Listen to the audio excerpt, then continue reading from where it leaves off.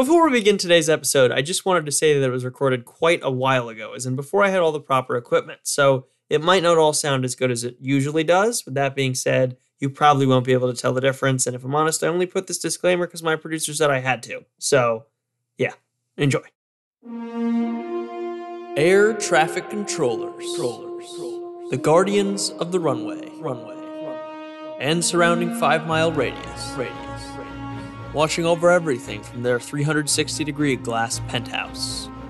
You've definitely heard of them. You've probably seen them. And maybe you even know one. I'm Ori Kagan, and on this episode of Things You Don't Need to Know, passion, procedure, and even disaster. We're talking air traffic control. Our story begins in February. It's a frigid Friday morning, and when I get into my car, the clock reads 5:55 a.m. From my car, I catch a bus, and from a bus, I catch a train, and from a train, I get an Uber, a nearly 4-hour commute to visit my friend's dad, Frank, who's an air traffic controller. When I arrive at Frank's house, he's working on a car. This is one of the many things he's taken up since retiring. He actually helped me out with my first car before I bought it, walked me through the process of transferring a title, making it clear to me that every last detail must be absolutely perfect. Something you have to understand about Frank is that he's a guy who has a lot of stories and has lived more than a few lifetimes, but when I turn on my recorder, he's very careful with his words. So tell me a little bit about your high school and college. I know you went to aviation high school? Yes, actually I've had an interest in aviation since I was 10 years old. That was the first time I got on an airplane. Went to Europe, and I said, this is for me. Frank attended Aviation High School. That's actually the name of the school. It's here in New York. They're an FAA, that's Federal Aviation Administration certified program, which according to their website was developed and expanded with the evolution of the aviation industry. All the shop teachers were former military, either World War II or Vietnam. We had a hangar. It's the only high school in New York with an actual hangar with real airplanes. We had military surplus airplanes. We had aircraft coming from Vietnam with actual bullet holes in it and everything. I think it was the only high school that had 6 floors of escalators. School had escalators. I ran with it. I did very good in school. It was here where he learned to fix airplanes. I got my airframe and power plant mechanics license from there, which is, it's an FAA license, it's a federal license. So I still have it. He began his career as a line mechanic, working on various planes such as 727s, Airbuses, DC-8s, 707s. Do you have a favorite type of aircraft? A favorite? Yeah, I like the P-51 Mustang. It's just the power of it, the speed of it. It's a 12-cylinder piston engine airplane. It was one of our fastest and most powerful fighter planes of World War II. A gigantic fighter battle raged across the European skies with victories by our fighters alone. Enemy warplanes of every kind and in fantastic numbers were splashed all over the landscape of northwestern Germany. Frank went to college in Florida, but upon his return, decided to get his pilot's license. You start with your private pilot's license, then you go for your commercial pilot, then you get your instrument rating, and then eventually, you build up time as a flight instructor, then you get a job with a commuter airline, flying passengers, and it's all to build up time to eventually get an airline job. Back in the 70s and 80s, it was very hard to get an airline job, but now there's actually a shortage of pilots. It's a prime time for a young person to get into it. Did you ever fly commercially? I flew for Eastern Airlines, but it was short-lived. It was maybe 6-7 months. They went out of business, like some airlines. Look, Pan Am went out of business, TWA went out of business. They go bankrupt. So it was short-lived, and I realized that, the airline business, you weren't making any kind of real salary, so to support a family, you could, it was very hard. This led Frank to explore other jobs. There was openings at the FAA, Federal Aviation Administration, for air traffic controllers, and I took it. I figured this was more of a secure thing. It's aviation, it's right there, and I got in. And I worked in Kennedy Airport, and I loved it. Now would probably be a good time to tell you that being an air traffic controller is one of the most stressful jobs in the world. It requires your absolute focus at all times, and thousands of lives are depending on you, which is why the mandatory retirement age is 56. It was shift work. It was 3 different shifts. 7 in the morning to 3 in the afternoon, 3 in the afternoon to 11 at night, 11 at night to 7 in the morning. So it was 24/7. I liked it. I really did. I looked at airplanes all day long. And when I wanted to fly or be a flight instructor, I did that too. You get in, everyone works with their own, it's like a crew. Summertime it was really busy because you got a lot of people traveling. So sometimes you had other people from another crew come and work with you. But everybody had their position and everyone had their job. Where did you fit into that? Were you the head guy? No, I was never the head guy. No. There were more seasoned guys. What was your day-to-day I worked tasks? certain positions, from clearance delivery to giving the pilots their clearances, where they're going, how they're going to get there. What we typically think of as air traffic control is really just tower control. They're responsible for a 5-mile radius around the airport. Working beside them is ground control, which is responsible for all the airport's grounded planes, anything taxiing, basically everything that's not in the air. Once a plane is taken off and left tower control, it passes on to air route control, which manages all air traffic except that near airports. I just wanted to make it clear that ground control is not the people on the taxiways, the little orange batons moving the planes around. Those are marshalers. Ground control is directly related to air traffic control and works in the air traffic control tower. What's the process for landing a plane or a takeoff? What do you do to facilitate that? It depends what you're flying. Every aircraft is different. You're gonna get your clearance to taxi out. You're gonna know what your active runway is. You're gonna communicate, follow the air traffic controller's instructions, which way to go. So he's basically telling you how to get to that runway that you're departing from. Get in position on the runway. That's not a clearance to take off, and then eventually you're cleared to take off. And there are departure instructions, or maybe you requested a different type of departure. Instead of turning left, you want to turn right, or you just want to go a straight out departure. That's all stuff coordinated with air traffic.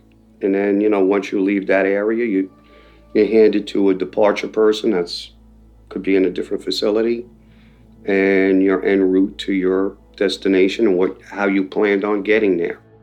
It's because of this that even the smallest mistake could mean delays or even disaster, which is why it's crucial that there is absolute communication between the pilots and air traffic control. Phraseology is a key thing.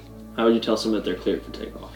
Or whatever your numbers are, Jetstream 1234 Foxtrot, cleared for takeoff.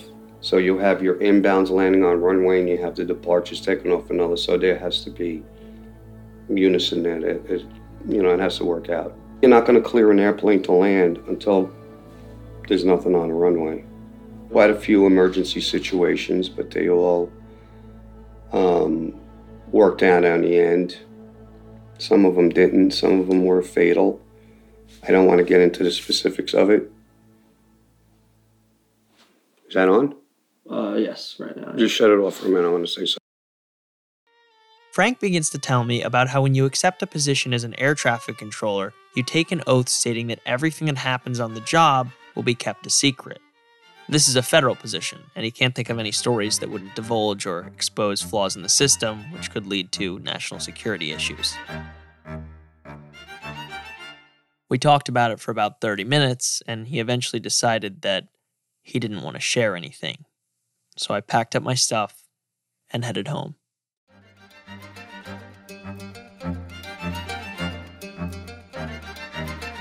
A few days later, I was making myself lunch when the phone rang. It was Frank. Hello? Ari?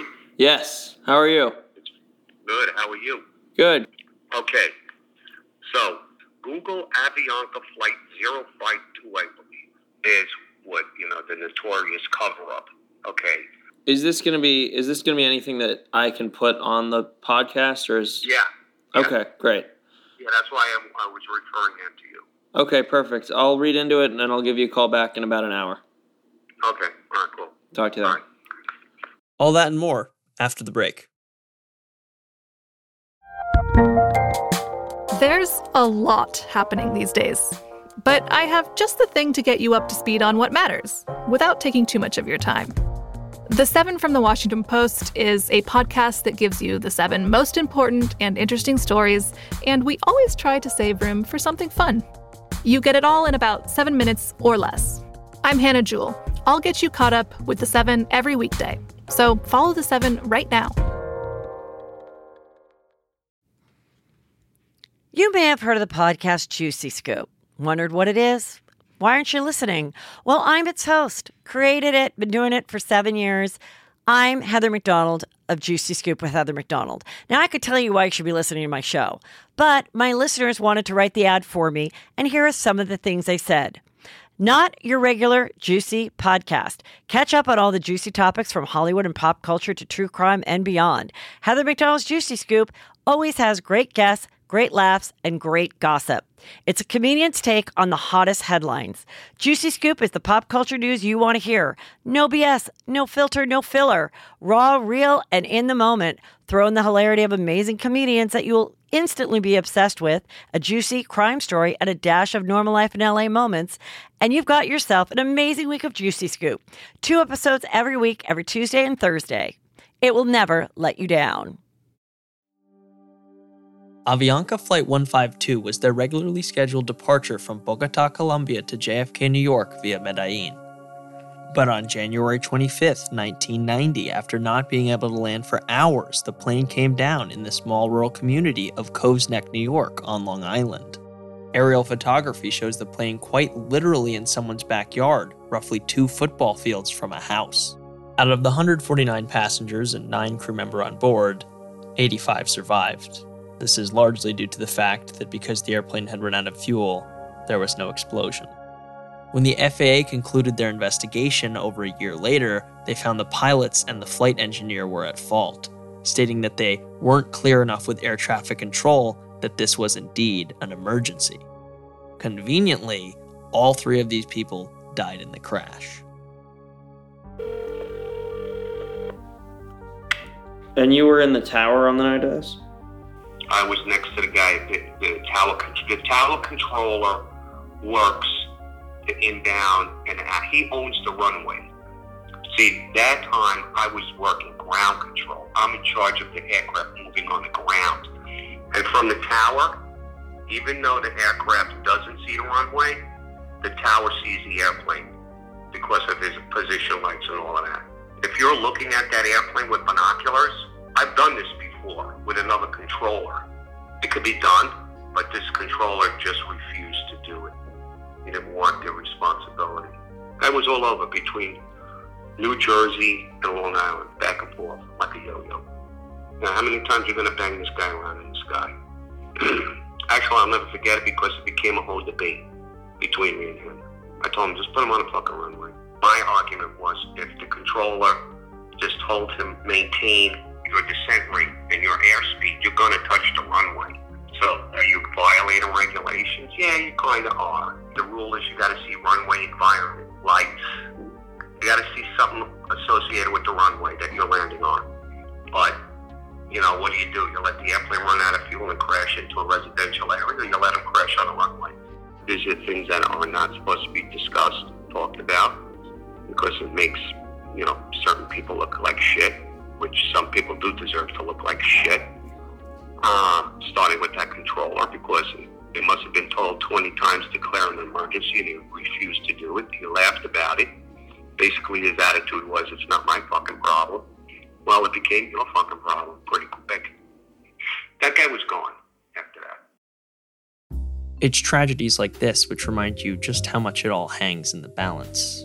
Had the tower controller done something different, it could have turned out much better, or much worse. Frank has a lot of pride and respect for his coworkers.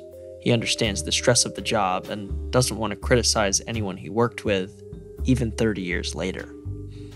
It's like a team, a brotherhood.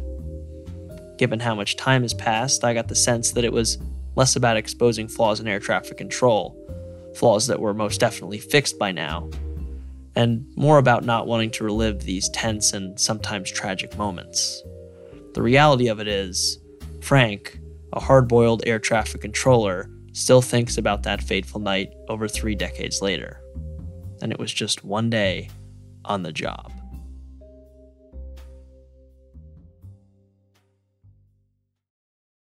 Okay, so now that I know just how difficult being an air traffic controller is, I'm going to attempt to do it myself. For this experiment, I built an airport on a piece of scrap paper. I'm going to name it Great Valley Airport. The airplane is represented by what appears to be an IKEA screw. If you paid attention last time you took a flight, you would have probably noticed that runways aren't actually labeled, say 1, 2, 3, and this is because runways are named based on the degrees of a compass. North being 360 degrees, east being 90 degrees, south being 180 degrees, and west being 270 degrees. They then take a 0 off the end of each of these measurements, leaving you able to name a runway anything between 1 and 36. This just makes it a lot easier for pilots to find the correct approach. For example, if your runway was located northeast at 40 degrees, it would simply be named runway 4. So for our scrap paper airports, parallel runways, which run east to west, taking off or landing from the east would mean you're on runway 9L or 9R, and taking off or landing from the west would mean you're on runway 27L or 27R. L and R, of course, correspond to left and right. If you have 3 parallel runways, you have L, C, and R, left, right, center. Taxiways are labeled with letters as to not confuse with runways. We've got 2 different sets, A Alpha and B Bravo. Then all the different subsections, Alpha 1, 2, 3, and 4, and so on for the B side. Lastly, we've labeled the Terminal T, or Tango, with gates 1 through 6. In aviation, everyone must speak English and use the phonetic alphabet to avoid any confusion. Today's flight will be operated by my dad. His airline will be called David, which is his name, and he will be operating Flight 59, which is how old he is.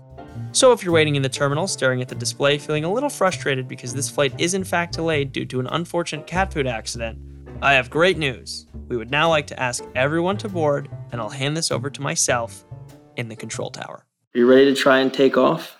I'm going to give it a try. All right. Great Valley Ground, Delta 59, departing from Tango 4, requesting takeoff on 27L. Delta 59, proceed to Bravo 1 via Bravo 3. Delta 59, proceed to Bravo 1 via Bravo 3. At this point, the aircraft leaves the gate and taxis over to almost the runway, at which point it switches its radio from ground control to tower control. Great Valley Tower, Delta 59, requesting takeoff on 27L. Delta 59, line up and wait. Now the aircraft lines up on the runway and awaits further instruction. Delta 59, cleared for takeoff. Delta 59, cleared for takeoff. Well, hopefully that was good enough. I'm sure some pilot's going to say that we're totally wrong, but we tried our best, you know. Neither of us are pilots or air traffic controllers. Luckily, we're not actually flying. Yes, exactly. All right, well, now your plane has to land. So you're going to request a landing. Great Valley Tower, Delta 59, requesting runway from Catskill Mountains. I don't think that would work. Okay. Great Valley Tower, Delta 59 over Memorial Park, requesting landing from the east. Delta 59, this is Great Valley Tower. Proceed for landing on 9 left. Delta 59, proceeding for landing on 9 left. All right, so you land the plane. Everybody claps, Including me. and so now you're gonna communicate to ground. Great Valley Ground, Delta 59 requesting taxi to Tango 4. Delta 59, proceed to Tango 4 via Alpha 1 to Alpha 3. Delta 59 proceeding to Tango 4 via Alpha 1 to Alpha 3. And you got everyone to the terminal. Well, we wrote all this out, and it was hard to figure it out. Yeah. So, I mean, I'm sure you get the hang of it, but it definitely gives me a lot more respect for anyone flying a plane. Yeah, it makes me wonder why there aren't more, collisions on the taxi. Yeah. Well, there you have it. Next time you're in an airport and they yell, "Is anyone an air traffic controller?" you can raise up that hand, take the job with confidence, and calm everyone's nerves by telling them that you learned how to do it on my podcast. Thanks for listening.